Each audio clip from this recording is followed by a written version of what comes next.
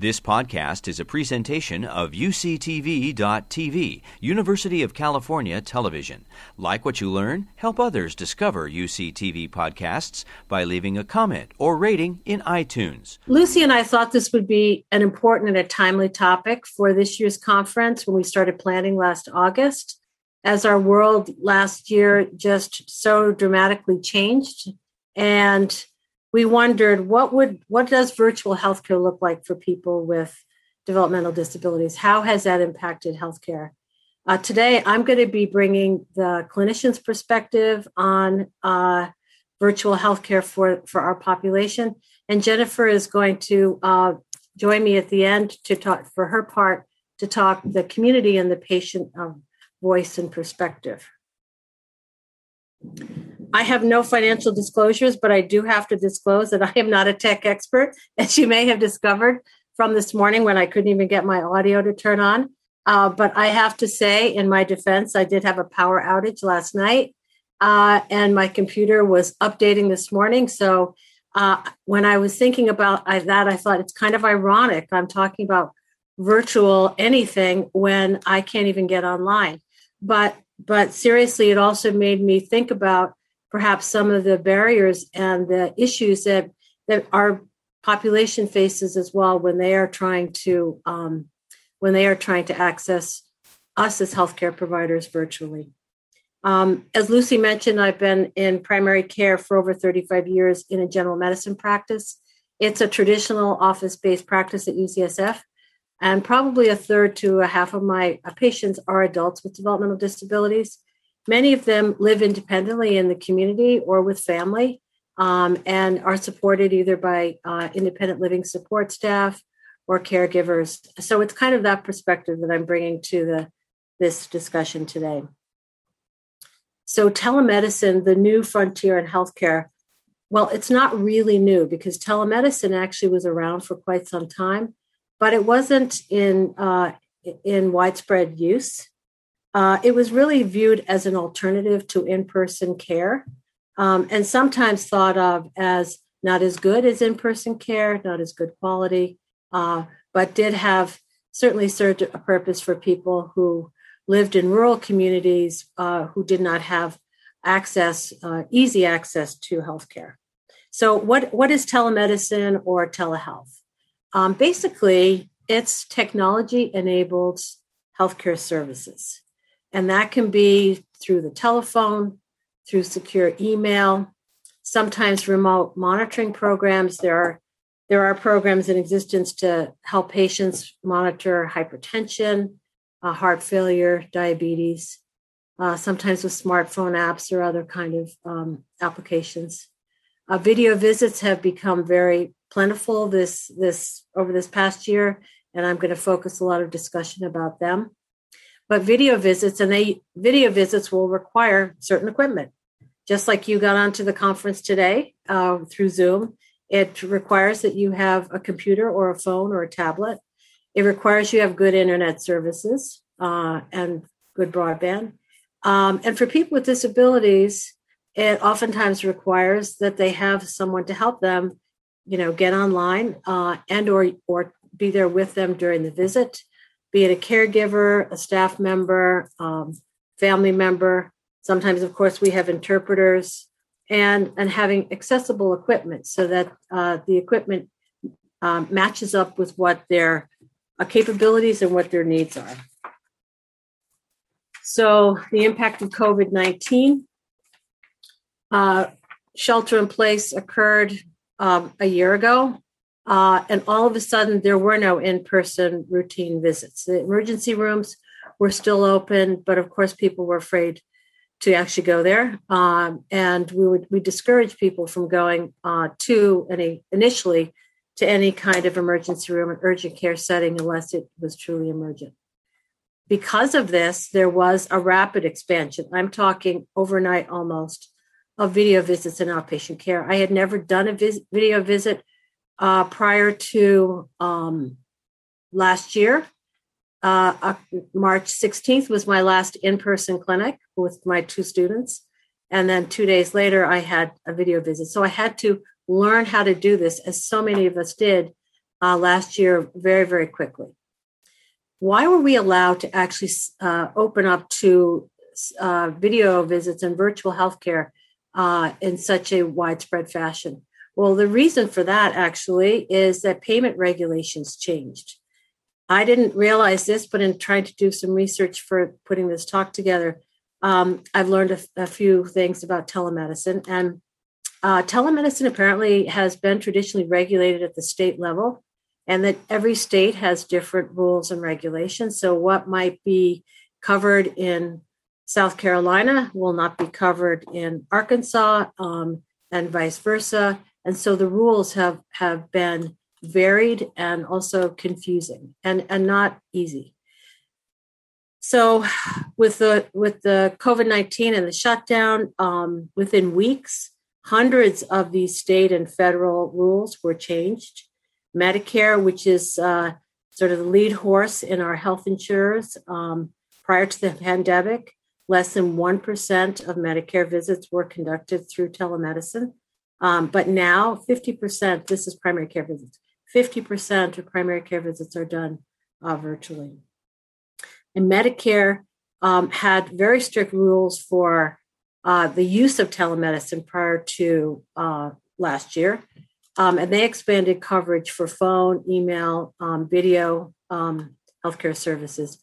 And it is thought that not all of these regulations that will continue in terms of their change format, but the notion is that many of them will.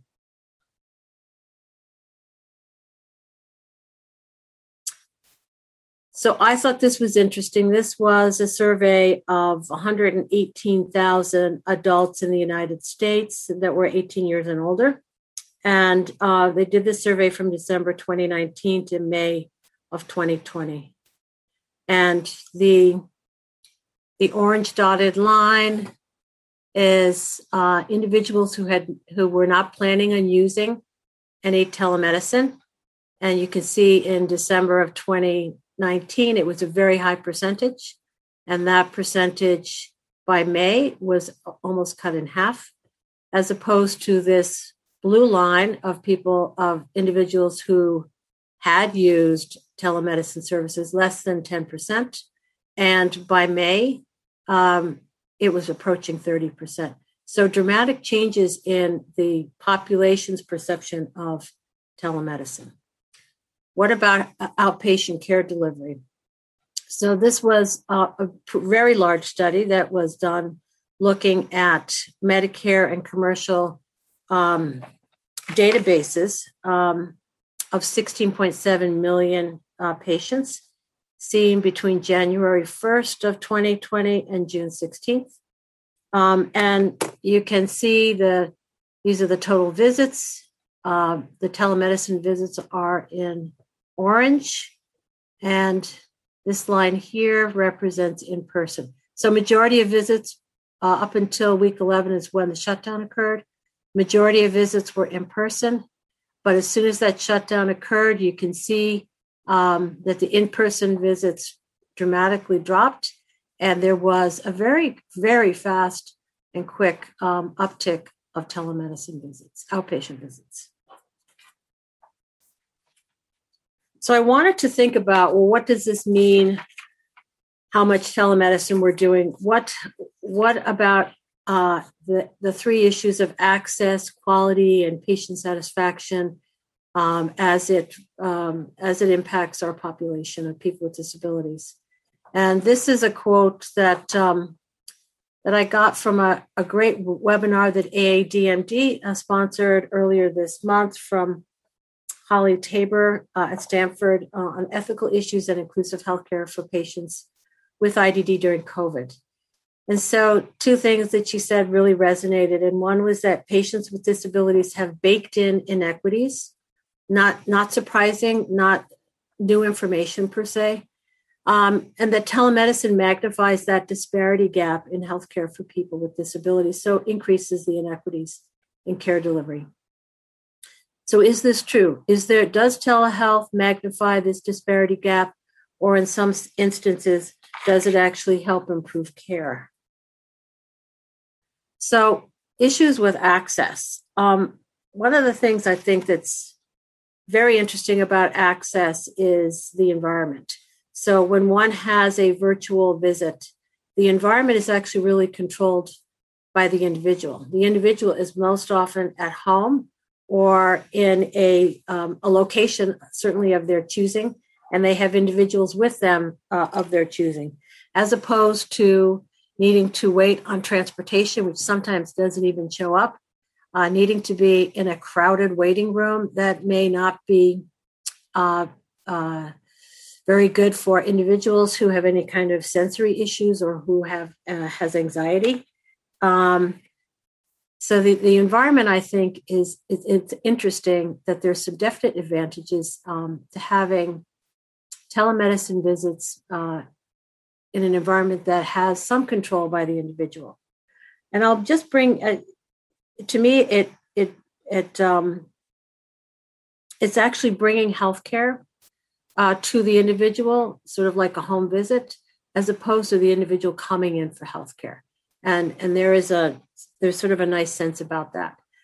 I have had the occasion of seeing this sort of a case example here of a young man with autism who also had a severe anxiety disorder, an intellectual disability, and very impulsive behavior disorder. And the last time I saw him in the office, his visit went a little too long, and he ended up totally bolting out of the office and running out of the practice out into the outside of the building with his mother chasing him.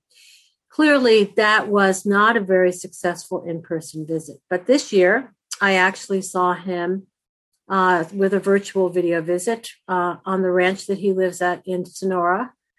And he was able to participate in the visit with the staff member. He stayed for the entire time. And I was able to do, I think, a very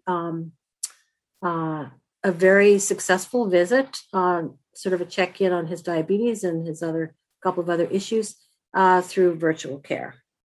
I've also had the opportunity to do visits for individuals from their car, because that was the best place for them to be for this particular visit. And actually, surprisingly, that went okay to individuals with intellectual disability and their mother. And it's great for the clinician to be able to see the home environment, to see what's in the home environment, how organized it is, how safe it might look, how clean, who's there to support the person. So I think there's some definite pluses to that. But you have to be able to connect. You've got to have that good broadband internet. You've got to have hardware that's up to date. And then you have to have the supports there with you. So sometimes caregivers or supported living staff will actually bring their own tablets or equipment there so that they can help hook up with the individual. Appointment availability. So as we now change to a hybrid of video visits and in-person visits, that means that in-person visit availability is lowered. So I have 50% of my visits by video, 50% in person. My in-person clinics are always chock full.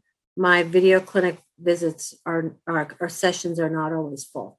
And I think that is telling in terms of the fact that some individuals really do need to be seen in person. And I'm concerned that these hybrid models will impact and delay care for people who actually need to be seen in person. And what about preventive and routine care? We know it's been delayed this year. There was an interesting blip on the news last night from the National Cancer Institute saying that there was such severe pandemic-related delays in cancer screening that their prediction was that there would be increased breast and colorectal cancer deaths by increase of nearly 10,000 over the next decade that could have been prevented by routine screening. I think we have to really be mindful of that. So what about quality?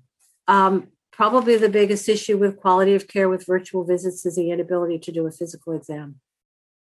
So we've gotten creative with caregivers and others who are with the individual on a video visit, learning how to help do a musculoskeletal exam, certainly looking at the skin, sometimes helping to do a neurologic exam, but it's really not ideal. One of the references on this slide is a nice article that was written about some of the ethics in telehealth and the role of care partners.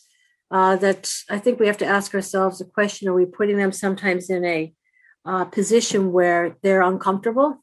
They're either uncomfortable with some of the information being discussed, or maybe they're uncomfortable with helping with those pieces of the physical exam.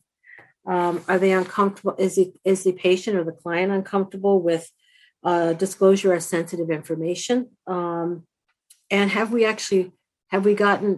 we sure we've gotten consent from the patient in terms of that?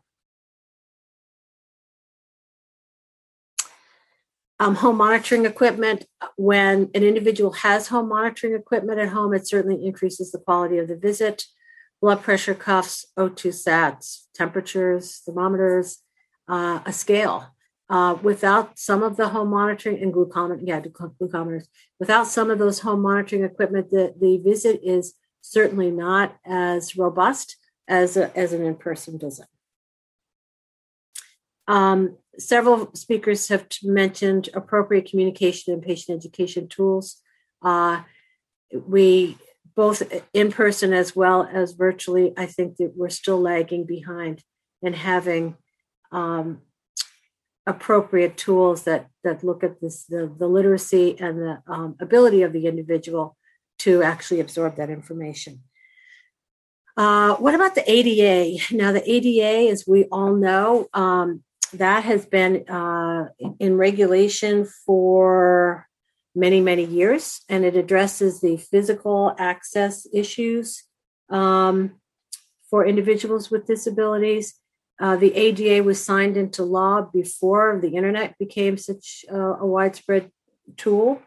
So the ADA is in law, is a legal document, and I think that's important because as we move towards more virtual care, we don't have any laws that actually mandate accessibility and quality for healthcare for individuals with disabilities outside of the ADA. So we've really got to have some movement on the policy front and the regulatory front about web accessibility and virtual care in order to really look at quality. Patient satisfaction. So in the literature, there's not a huge amount about patient satisfaction, but the studies that I looked at, many patients and clinicians thought that video visits and virtual care was great. Reasons cited: it's convenient, it's time efficient, there's lower cost. You don't have to put money into transportation, you save time. Most of the studies focused on simple issues like simple urgent care problems or stable chronic disease management, pre-op visits, follow-up visits. And they noted that some of the areas to improve video visits and virtual care was better online appointment scheduling and better communication of what are the next steps after the visit. But I found nothing published, no published data on people with disabilities in terms of patient satisfaction. And it made me say, we really need to survey our patients now to ask them about this, because I think video visits definitely are here to stay. So just to kind of wrap up, what might the future look like? Now that we know that there's going to be probably more virtual healthcare as part of our mainstream, it really presents an opportunity for us as healthcare providers, as community, as advocates, and others, to look at improving access and quality through technology for our population. This is something that I found in my research. It's an international group from Poland and Germany, and they're looking at starting a multi-center study to examine the use of a multimodal telemedicine application adapted to the health needs and capabilities of individuals with DD. and I think this is in the behavioral health realm, but I thought it was great that they were going to start a project. And I think this is where we need to be, is to start some pilot projects to see how we can make this a better service for our population of people with developmental disabilities. So on that vein, I am going to turn this over to my partner, Jennifer, who is going to tell us about the community perspective. Today, I'm going to be talking about the telehealth experience of the ARC's health advocates and their participants. And I think what you'll find is it echoes a lot of what the issues that Jerry has just spoken about. So I have no disclosures. For a little context, health advocacy is the ARC's health case management program, which was developed to promote better outcomes for high-risk adults with intellectual and developmental disabilities. Our program has 9 health advocates that currently support 126 participants. And prior to the pandemic, nearly 100% of the appointments that we supported were in-person appointments. With the onset of COVID, the program quickly pivoted to a hybrid model where we're supporting both telehealth, which included both video and audio only appointments, as well as in-person appointments. And since about mid-March of last year through the end of February this year, 40% of the appointments attended were telehealth appointments, and that was roughly 290 appointments that we supported. And through these appointments and conversations and observations with the health advocates and their participants, they identified benefits of the telehealth system as well as challenges. So first, I'm going to share the positive, the benefits. It really did, both parties felt that it really increased access for a lot of individuals. We did note that there were fewer participant-driven cancellations with our telehealth appointments versus in-person appointments. And there were a couple of reasons given for this. Transportation, I know that's come up a few times. And while our program does provide transportation to the individuals we serve, the time associated with that transportation, which could be given parking and to and from and traffic, could easily add an hour plus on either end of an appointment time. For those who don't have that kind of transportation support, not having to navigate public transportation, not needing to schedule sometimes difficult to obtain paratransit rides, or even particularly in the time of COVID to feel safer, use expensive ride shares, really eliminated both a disincentive and a barrier for many people to accessing healthcare.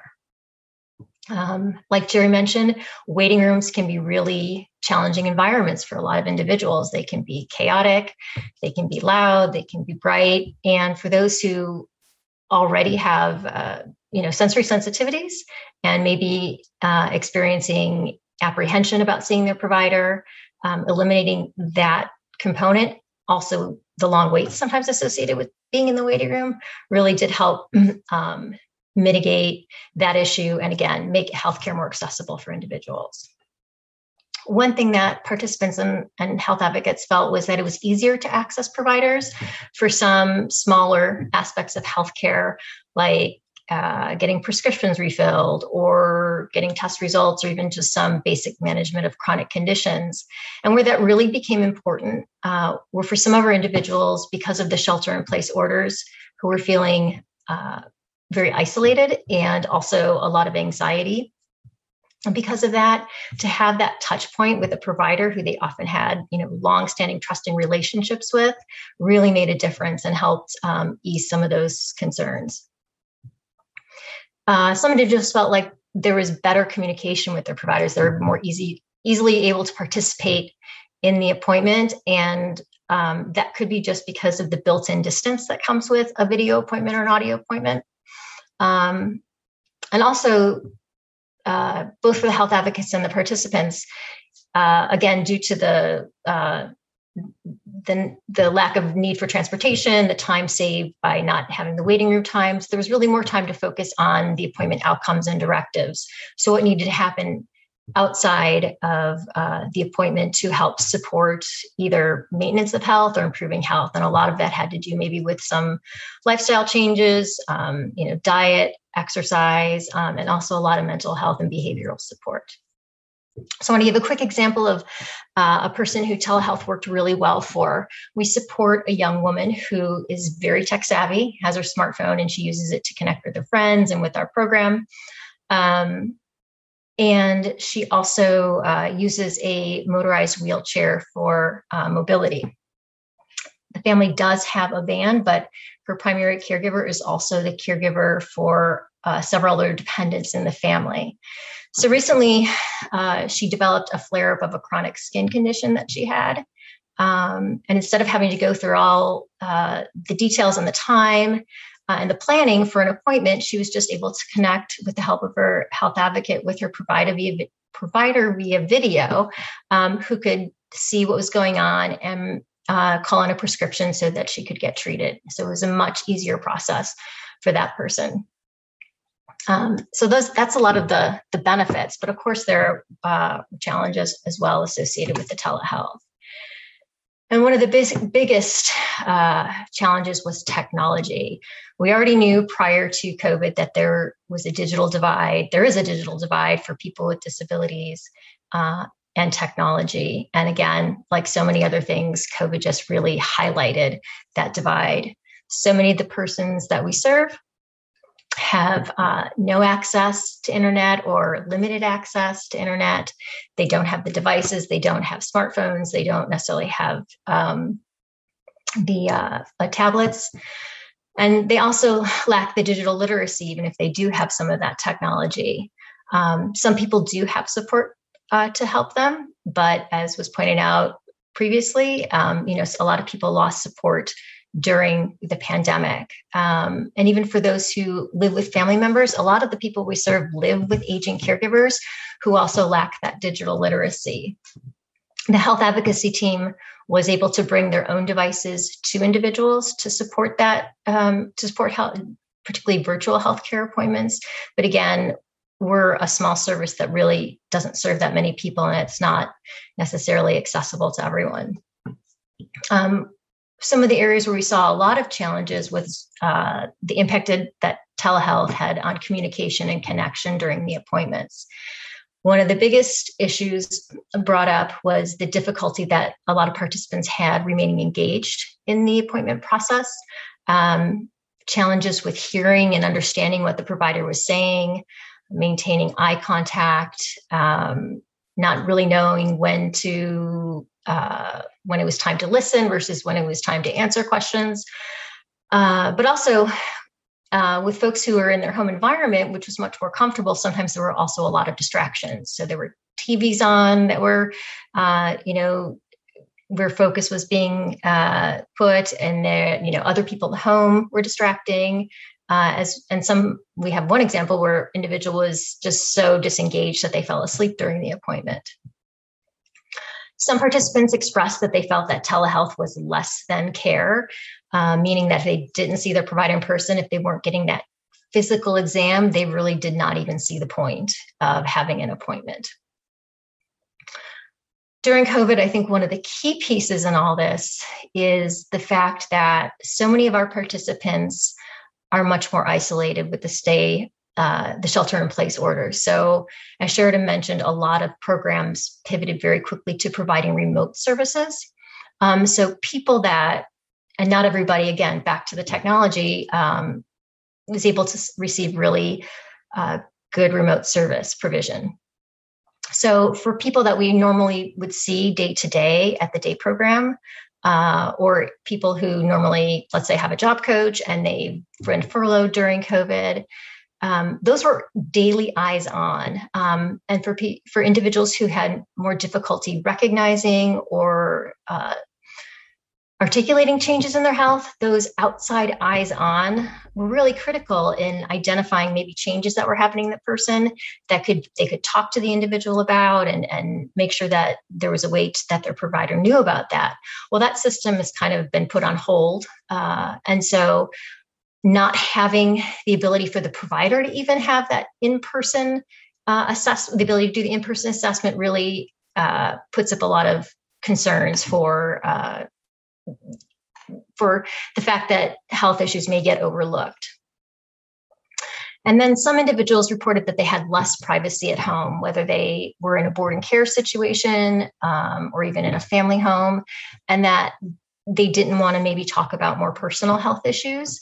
And I think the follow-on from that again, a red flag that is it possible that people might not be then disclosing issues of neglect and abuse or just other problems that are happening at home, particularly in situations where the caregivers are there with them, supporting them in the appointment. So an example quickly of a person who telehealth was not the best choice for is we support a woman who lives with aging caregivers who have competing health issues. This woman needs support to be able to articulate how she's feeling physically and emotionally. So parents participate in the appointments. Parents also benefit from having a language interpreter as part of the appointment. There's no technology in this family, so they are really audio-only appointments. So in order to have a telehealth appointment, there are 5 people on the line, including the health advocate, the provider, the interpreter, and then parent and participant. So as you can imagine, it's very challenging to have a successful and effective appointment under those circumstances. But there's still opportunity to improve telehealth for people with IDD. And one of the biggest ways we can do this is really investing in digital literacy skills and access to internet and devices. The ARC has already been doing this for a couple of years with grants from PricewaterhouseCoopers and Department or Disability and Aging Services San Francisco, where we're funded to provide both individual and group support for teaching basic all the way to advanced computer skills, as well as accessing devices. And it's really important because we know digital equity and literacy really is the gateway to connection and independence, and now really health access as well. But we really need this to be person-centered so that the technology that continues to be developed needs to be accessible and appropriately matched to individuals. There's no one-size-fits-all solution as far as technology goes. And probably one of the best ways to do this is by practicing inclusive innovation, where people with IDD and their circles of support are seen as strategic partners in the ongoing development of telehealth, the development of telehealth technology. And it's probably one of the best ways to ensure a level playing field for healthcare access for people with developmental disabilities. Thank you. Anyone has any more interest in learning about health advocacy, you can always contact me.